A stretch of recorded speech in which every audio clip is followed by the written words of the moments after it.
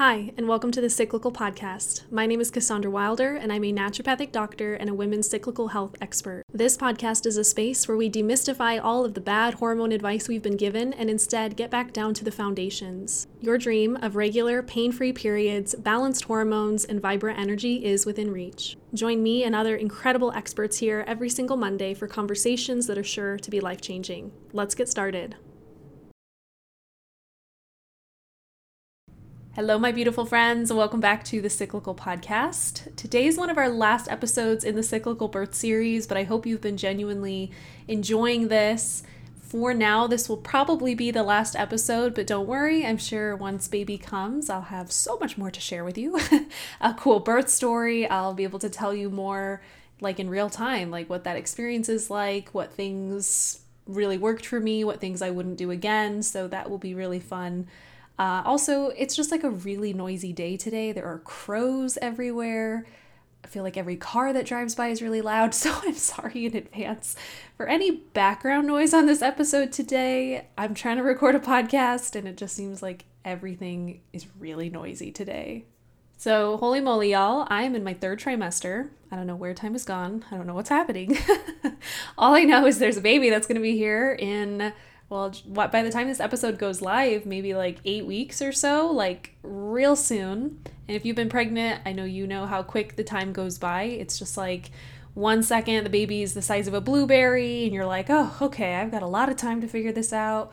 All right, like let me get my supplements in order. I don't know. You just feel so like beginning stages, and then you blink and you're like 28 weeks pregnant or you're 30 weeks pregnant and you're like, wait, what? Like, oh, like it's almost birth time. Okay, let me get ready for that.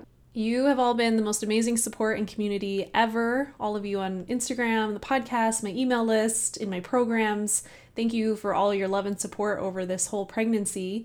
I know some of you are really excited to get pregnant in the future, and others of you maybe have had one or more children, but a lot of people have definitely expressed interest in a home birth. A lot of questions as to why with our first baby, we picked to do a home birth, and really just submitted a lot of interesting questions that I'm excited to answer today. However, people that are not in my community have been interesting. Every time I do a reel or share a bunch of stories about a home birth or something, I'll get a few select trolls that, want to essentially tell me that I'm going to die, my baby's going to die, I'm an idiot, I'm a fool, I'm reckless. You name some random insult. They also always have these really interesting statistics, like I'm like 9,000% more likely to die. And I'm like, wow, I just didn't know we could make up statistics. That's really exciting. Okay, well, so I'm really glad that everyone in my community has been so lovely, but yeah, it's really crazy how many people think the right thing to say to a pregnant woman is fear-mongering stuff or just worst case scenarios like, well, I knew this person who had a home birth and she hemorrhaged and died, but good luck. Like, yeah, that's definitely something to say to a pregnant woman. Okay, I'm sure you've all had your version of that if you've been pregnant, someone saying just ridiculous stuff. But anyways, so today I'm going to share with all of you a bit about our home birth plan, what we're doing to prepare for the birth, my partner's opinion on all of this. A lot of you have been intrigued to know that. Like, is Robert on board? What does he think about the home birth? Is he scared or worried? I'm going to share that today. And then the list of items that we're going to have on hand, I will actually make this an Instagram post as well in case you're interested, because it's probably a lot more minimalistic than you think. And then what things we've invested in, and yeah, just kind of giving a candid little window into our home birth prep.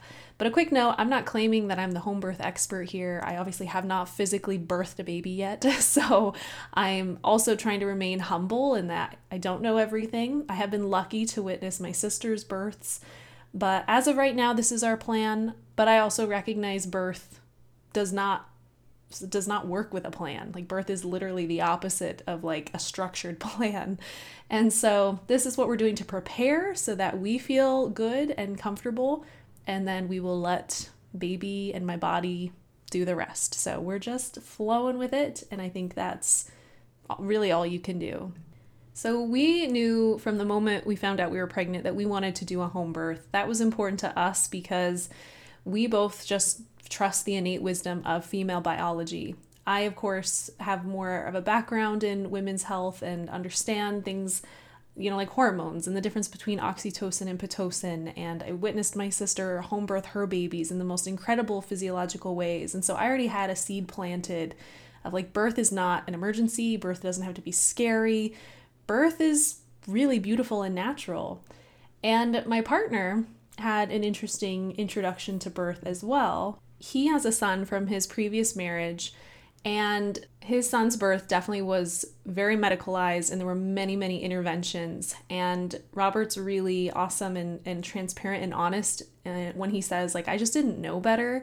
My partner didn't know better. We were just kind of doing what we thought we were supposed to do, which is so true for so many people, right? So many of us in many different settings just trust the authority, and we don't know what questions we can ask. We don't know that we have other options.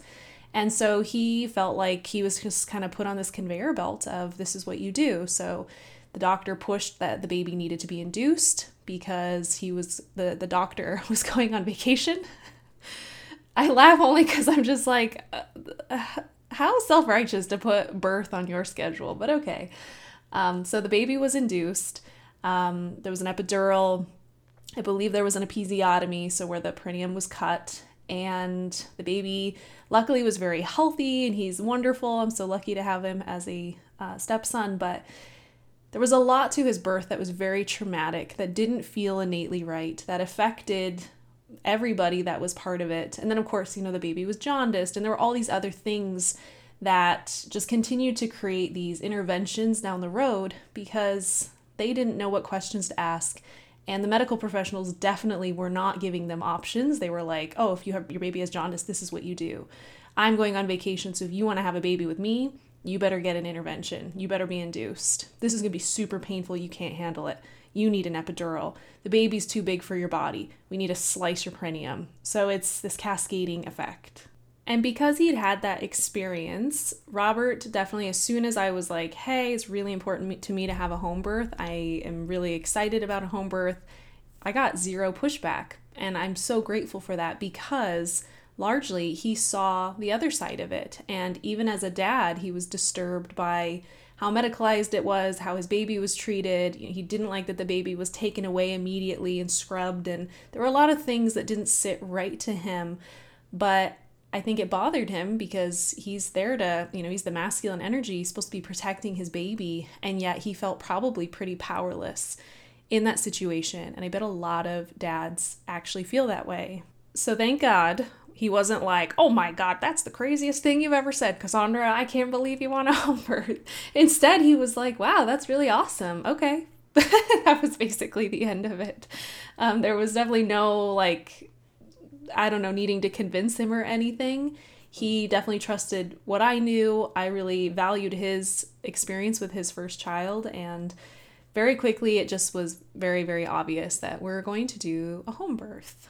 Now, like I said, I'd been able to witness some of my sister's births, and so I also had a cool awareness into how minimalistic a home birth really can be. You really don't need a lot of equipment.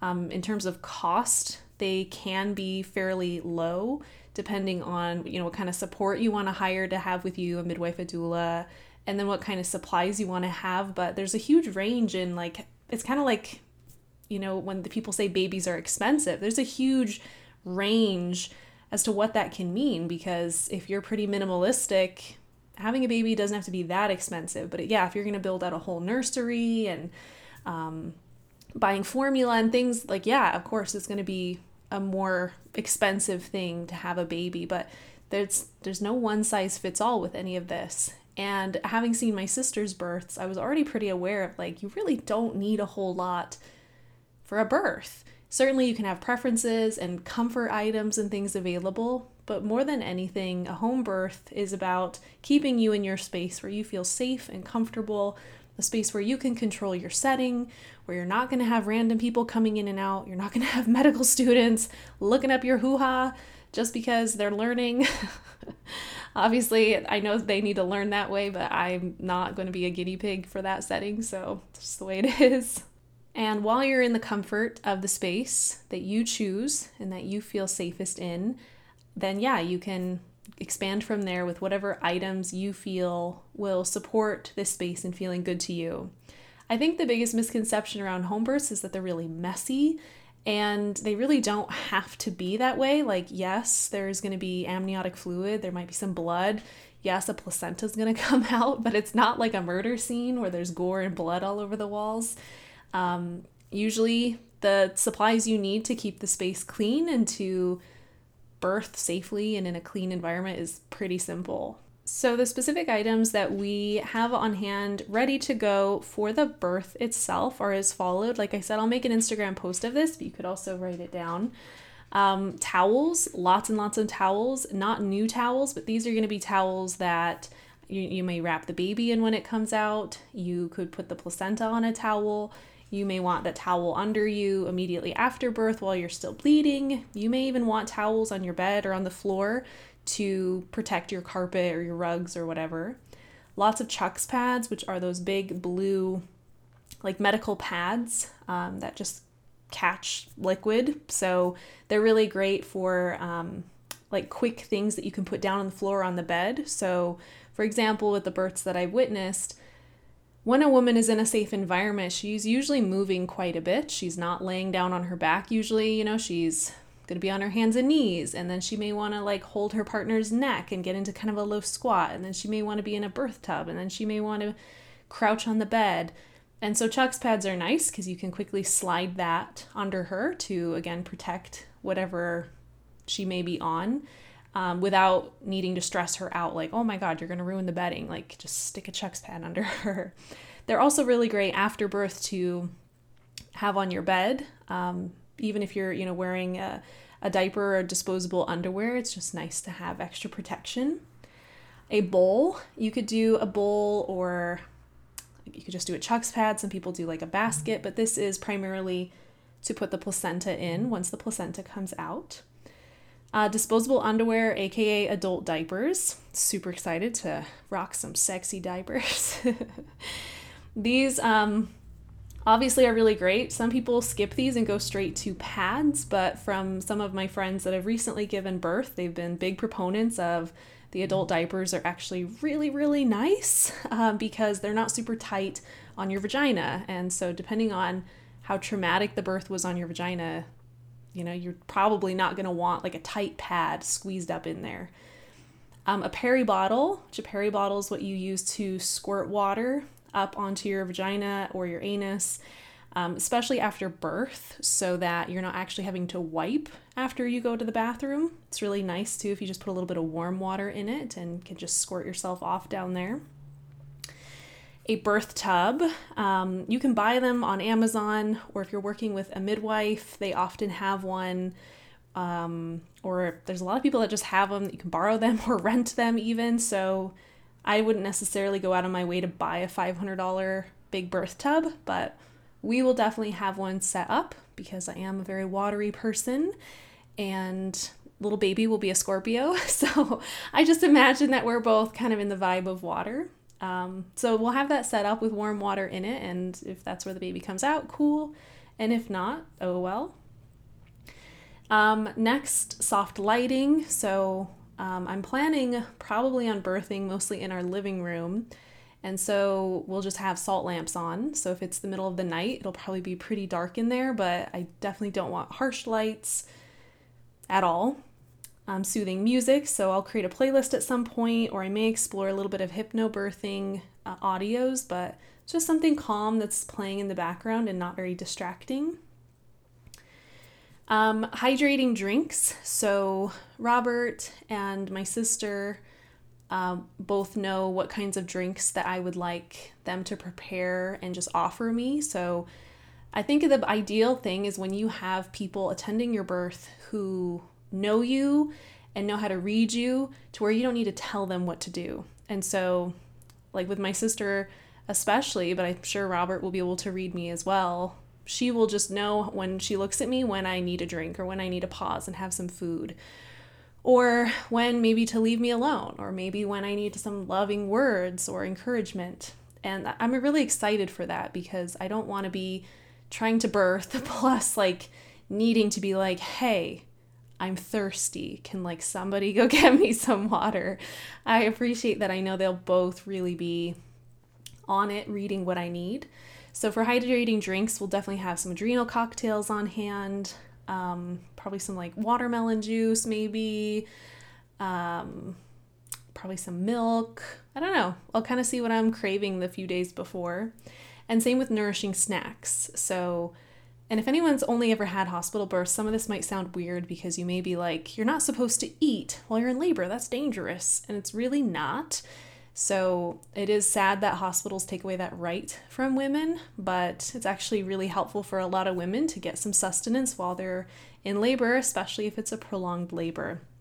So for nourishing snacks, we'll probably have some broth and some soups, maybe some like sourdough toast with lots of butter, maybe some avocado. Again, we'll kind of see as I'm getting closer to labor what kinds of foods are feeling really good. But I'll definitely want to be opting for soft foods. As postpartum, that's what those first 30, 40 days will look like, is a lot of soft foods. Especially in those days immediately postpartum, soft foods are really recommended because, again, I haven't had a baby yet, but I just keep hearing this, that your first bowel movement after baby is horrible. And so by eating really soft, liquidy foods like broths and congee, rice, that will support, less strain so that your poor little bum doesn't like feel like it's breaking in half. Ugh, things to look forward to. Next, we have blankets for baby, so maybe some swaddles or receiving blankets. I don't really know. We still need to get more blankets, but we'll have a bunch of blankets available to wrap baby up, especially since it'll be starting to get kind of cool where we live when baby is actually probably going to show up. We'll want to have plenty of stuff to keep baby warm. Organic pads, because as I said, some people will just do their adult diapers for a couple days and then switch to underwear and pads. And I don't really know what my preference is going to be yet. I'm going to just have a pack of disposable underwear and a pack of organic pads. I also have all my period panties. As you all know, I love horology. So I have those too, but who's to say that those will even fit me? I don't know. So we're going to wait till the time gets closer. Just a few more things. I'll have some After Cramp. This is a tincture that has things like cramp bark in it. So they can be really nice for those post-birth contractions that can be really intense.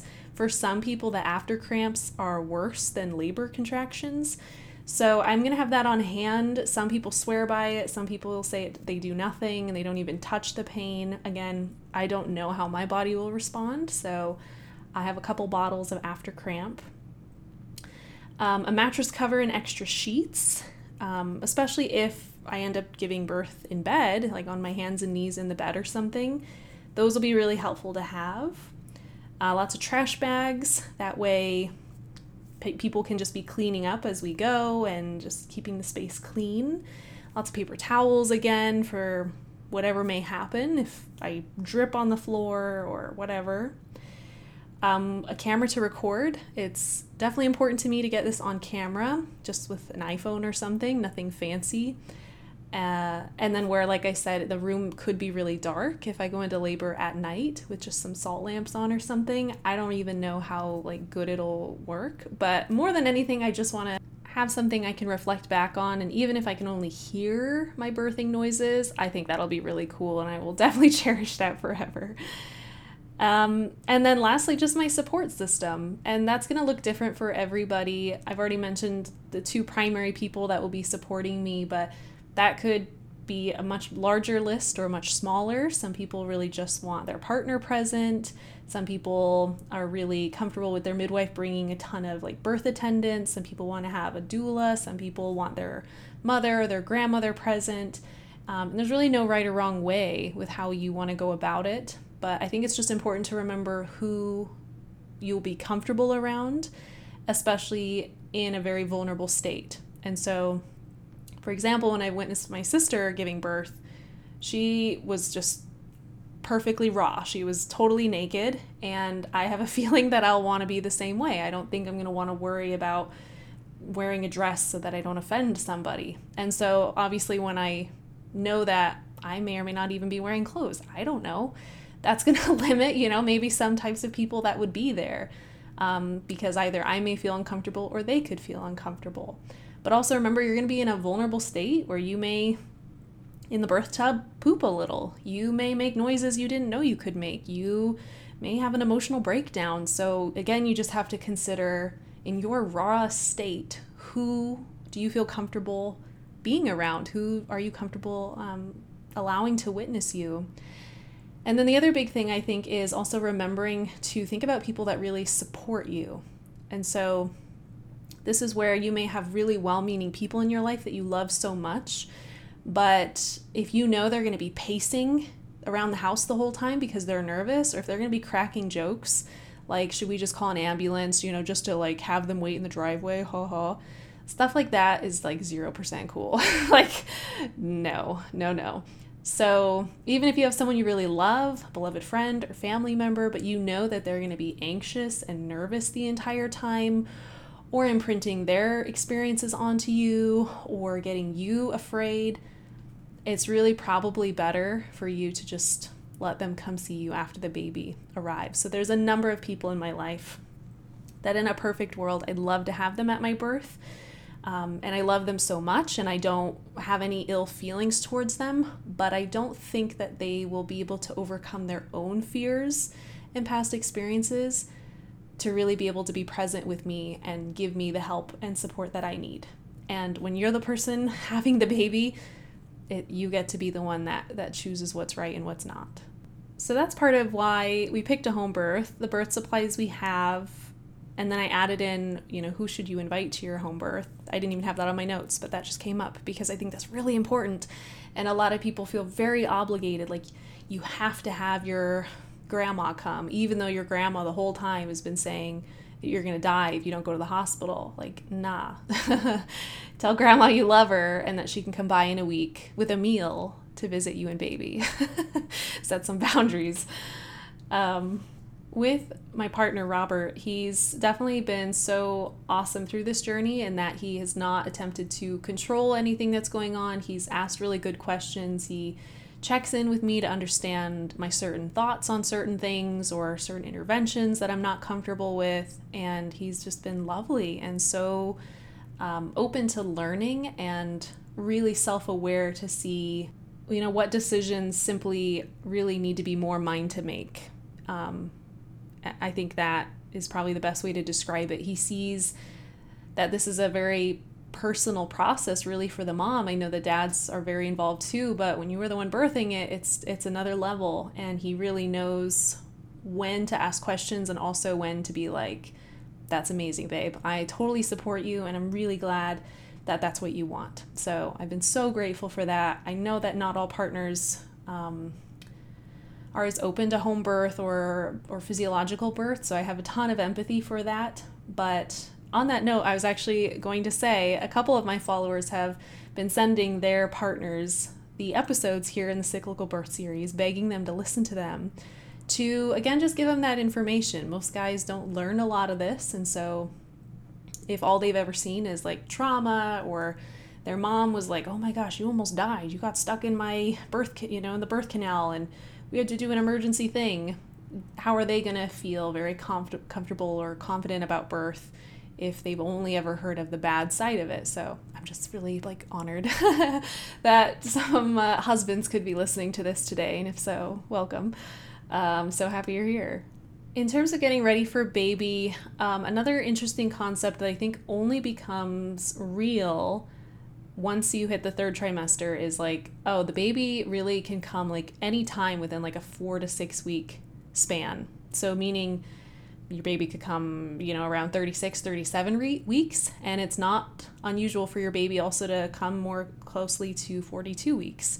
So there's a huge range of kind of this, your baby could literally come anytime. And while I'm not in that window quite yet, I'm just starting to realize the depth of that, of whoa, how will that feel to be just aware of at any moment a baby could just decide its timer's done and it's decided it's ready to come earthside. So that'll be a really interesting thing, I'm sure, when I'm actually in it. I also was curious, so I looked up, when I first got pregnant, the predicted due date, which due dates are a whole other thing I'll talk about in a second. And my predicted due date at the time was October 31st, so Halloween, which I was super excited about because in my mind, that just seems like that would be the best birthday ever. You'd always get to have a big Halloween party for your birthday. Like, I don't know, it just sounds fun. And later, when I was learning more that, due dates often aren't correct because even though they're based off of your last menstrual cycle, the algorithm is using like a metric that all women have 28-day cycles. And so that's why due dates can be really off, especially if you historically had really long cycles or really irregular cycles. There's so much to this, but this is why you may quote be 42 weeks, but you're really only like 40 weeks and 3 days gestation. And yet your doctor or midwife may remove care because, oh my God, you're over 42 weeks, you have so much risk. And if you think that's true, go listen to that episode a few weeks ago with Dr. Nathan Riley, MD, who talked about the real risk of going beyond 42 weeks because it'll make you laugh. It's so ridiculous. So anyway, I just was like, I wonder if my quote due date is actually accurate because I knew the exact day of conception. And so when I put in my date of conception instead of the date of my last period, it then gave me October 27th, which I thought was interesting. Now, obviously that's not that different, but my cycles historically have been pretty close to 28 days. But just a reminder that due dates are meaningless and a baby's going to come when it wants to come. And so if our baby comes on October 20th, that's great. And if our baby comes on November 10th, that's also great. So I'm really not too concerned about the timing of any of that, but I think our modern world gets really, really hung up on due dates, and that's when the baby's supposed to come, and if it's not then, you need to probably induce, and I think we just don't allow birth to take its time and happen as it's meant to. Since there can be such a huge range as to when a baby comes, I'm guessing that probably mid-October is when we will blow up the birth tub and just have that sitting in the living room so that if and when labor starts, someone's just that's their job is to fill the birth tub. And yeah, I guess we'll just kind of have the space ready so that whenever baby decides to show up, everything is ready for it. Another question a lot of people asked is, what kinds of things are you buying to help prepare you for baby? And again, I think I'll do another Instagram post on this, so please tell me if you're interested in the Instagram post about my birthing supplies, but also if you're interested to hear what things we're choosing to buy baby. As really minimalistic people, we really like not having a ton of stuff. I get overwhelmed when there's like 10 bajillion toys everywhere, and maybe that's just my fate in 5 years. I hope not. But especially when they're babies, I don't really think they need a ton of stuff. And so I think it's kind of overwhelming how much just consumerism is interwoven into birth and pregnancy. And so we really are not doing a lot of the like mainstream stuff. Like, for example, as taboo as this may be, we are not doing a full nursery for the baby. Like, to us, putting an entire room dedicated to just a bunch of stuff doesn't really make a lot of sense. We don't need to paint the walls a certain color. We don't need to buy, a diaper genie, and we don't need a changing table, and we don't need, a million different types of bassinets and bouncers and swings. It doesn't really make sense to us right now to do this whole nursery thing, which I understand is how some women nest, but I'm nesting differently apparently because I'm definitely not inclined at all to have a nursery. I also want the baby to sleep in our bedroom with us, so it's kind of pointless to think about making a nursery. But the benefit for us, especially not doing a nursery, is it saves us a ton of money that we can allocate to things that I think are going to be a lot more important. So in a second, I'll share with you what items we have bought for baby if you're curious, the simple things. But by saving all this money, by not doing a nursery, not buying all the bouncers, not buying all the bassinets, not, I don't know, there's, go to like buybuy.baby.com and you'll quickly be overwhelmed by how many things they tell you need to have for your baby that are, $700-800 each. So it's crazy. Instead of paying for all that stuff though, we are going to use that money towards food. We're going to use that money towards hopefully a lactation counselor, and then a lot of postpartum support. This also, if we have more left, could be something ultimately we use for nanny care occasionally, or, who knows, but it's just a lot of money that could be used in so many different ways and are so much more valuable to me. So we'll be able to pay somebody to come support me postpartum, help with meals. We could hire a housekeeper, like I said, a lactation counselor to help ensure baby's latching fine and our breastfeeding relationship's off to a good start.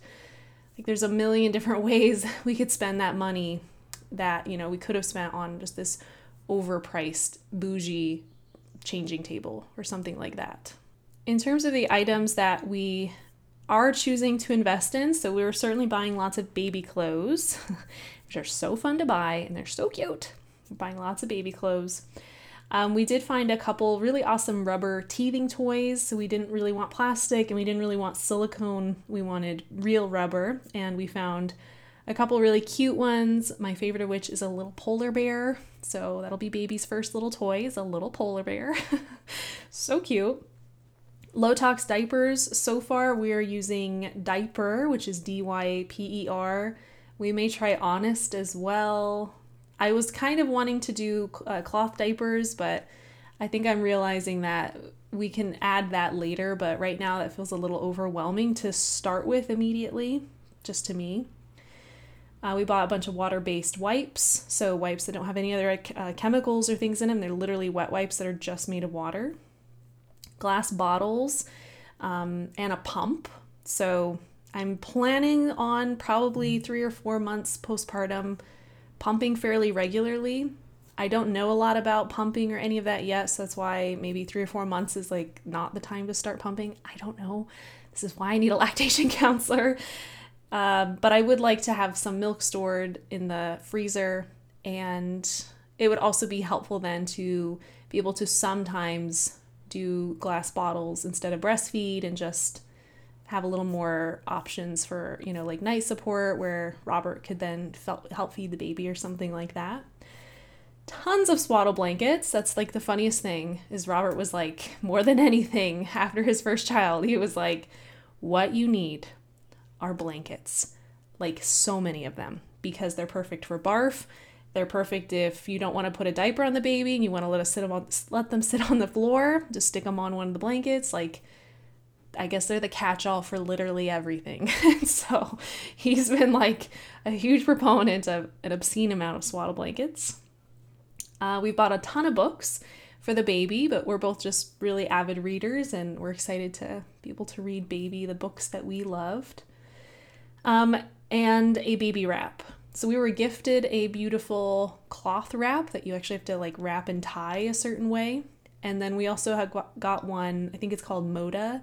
It's the kind with clips so that him and I can both just clip the baby on our chest whenever we need. But those are the main things that we've personally bought. We were super lucky that we were gifted a couple things. I've been given so many maternity clothes from so many people, and I'm so, so grateful. My mom bought us a Numa car seat, which was the best grandma gift ever. Numa is one of the only car seats you can find that isn't sprayed with flame retardants. It's, I think, made in Germany. So it's a little spendy. It's like $400 maybe, which is why it was like such a thoughtful gift. But yeah, we wanted to find a car seat that didn't have flame retardants if possible. And then I've also been given so many books, all the Ina May books, books about the placenta, books about, spiritual midwifery, the pregnancy book by Dr. Aviva Romm. So just lots of great holistic books. Definitely my favorites have been Birth Matters by Ina May and Pushed. I think the author is Jennifer Block. Those are two books that I would recommend to any woman that's pregnant who is just curious to learn more about home birth, the real, quote, risks, and just how to be an advocate for yourself. So those were amazing. But yeah, mainly the items that we have not bought or we're not going to buy are most nursery items. We're not doing a changing table. We're not buying the fancy diaper trash cans. We're not doing a snoo. We're not doing a baby pen, wipe warmers, a baby monitor, just, again, things that I understand feel very essential to some people, but as of right now, we don't need those things. So, like I said, that could all change. I'm not saying that what we're doing is the perfect way, but if you're interested in being more minimalistic like us, I think that shows like you really don't need a whole lot. You need a way to feed the baby, something to keep the baby warm, and at the end of the day, like those are kind of the core things, and I guess diapers, something for them to poop in. Other than that, everything else is really as much as you want to do or as minimalistic as you want to do. And I don't really think there's necessarily a wrong way. We just know minimalism is better for us. Ooh, I think the last really good question I got was how to manage the uncertainty if something goes wrong, which is a really good question. I definitely have full confidence everything is going to go well, but I'm also not wanting to be ignorant. I understand that all birth, no matter who you are, has some risk, like everything does. Every time you get in the car, there's risk. Every time you eat food, there's risk. Like there's risk inevitable in everything every human does every day. But certainly birth can have elevated risk for some women. So I think the main thing for me that's really been helpful for me is just informing myself as much as possible about what things can go wrong in a physiological birth. Now, I say that because a lot of things that, quote, go wrong are the direct result of other meddlings with birth. So, for example, a woman that I know recently had a very, very traumatic induction at the hospital and had severe hemorrhaging issues immediately after birth. And, I don't know the full details, but she explained it like almost dying. Like it was very, very serious, which is heartbreaking. And I wish she didn't have to experience that. But it's important to remember that was that hemorrhage just out of nowhere, just because, or was that directly correlated to the Pitocin that was used to induce her? And that's one of the primary risks of Pitocin is hemorrhage. And so that's where it gets a little complicated. A lot of people jump to like worst case scenarios with birth, but there are less worst case scenarios usually when there's less meddling. I say usually, obviously there's a lot of nuance in all of this, but especially if you're choosing to do as few interventions as possible, I think the risk is actually lower because we're not meddling with physiology. So there are, small examples of things that would be time as a woman doing a home birth to transport to the hospital, certainly. And again, I'm not an expert in this, so this would be really good questions for a midwife especially. But let's say if my water broke and I was 4 or 5 days later and my labor still had not started, that would start to make me a little concerned for sure, and would probably be a time to chat with a midwife or OB, definitely. If my labor was going on for days and days and days, or I wasn't feeling fetal movements anymore, definitely that would be a time that it would probably be good to go to the hospital. Even immediately after birth too, it's important to also know A, the things that are normal, and also B, to know the things that are not. So for example, there's kind of a misconception that the placenta should come out immediately after the baby. So if the placenta's not out within like 10 minutes, some people get really worried. Whereas, at least from the midwives that I've spoken to, there are some women in rare instances that take about 24 hours for their placenta to come out. Is that normal or standard? No. But was that wrong? Not necessarily. So if it takes a few hours for a placenta to come out, I wouldn't be that worried personally. But if you had an expectation that the placenta needs to be out within 10 minutes, otherwise something bad's happening, that probably would make you transport to the hospital, maybe unnecessarily. Taking an infant CPR class was another really important thing to me. So at this point, I feel really informed that if for some reason baby came out and wasn't breathing, I feel like I have a really good toolkit to resuscitate. God forbid that happens. But like, to me, just having the awareness and the tools takes away a lot of the fear for me. So I think the worst case scenario would be to do a home birth and to think that your midwife is like your savior and is going to swoop in and can fix anything for you, because there is a lot of personal responsibility with birth. And so you have to just determine what you're comfortable with. If you don't want to have any choice in birth and you'd really rather other people make decisions for you, a hospital birth honestly could feel better. But if you want to feel really informed and I guess just feel like you have some power in your birth, then it's a really, really epic invitation to do this with a home birth. Same with, I was talking to another midwife who was explaining what it looks like for a baby to be born with pneumonia. And I'd never heard of that or thought about it. And she described what that would look like and, the noises they'd make or not be making, and they're probably not very interested in eating. And she was just kind of presenting a scenario where if these boxes were being checked, you would need to take that baby to the hospital immediately. And again, that's really awesome to me because I want to know that. I don't want to miss something important like that. So it's kind of hard to answer the question of like, what do you do in a worst case scenario? Because it kind of depends what the worst case scenario is. And is it truly a worst case scenario, or was it caused by something else that was done to you? Or do we think it's a worst case scenario only because we don't necessarily feel like we know what is normal or what is within the range of normal? So I know that's like a really complicated answer to this question.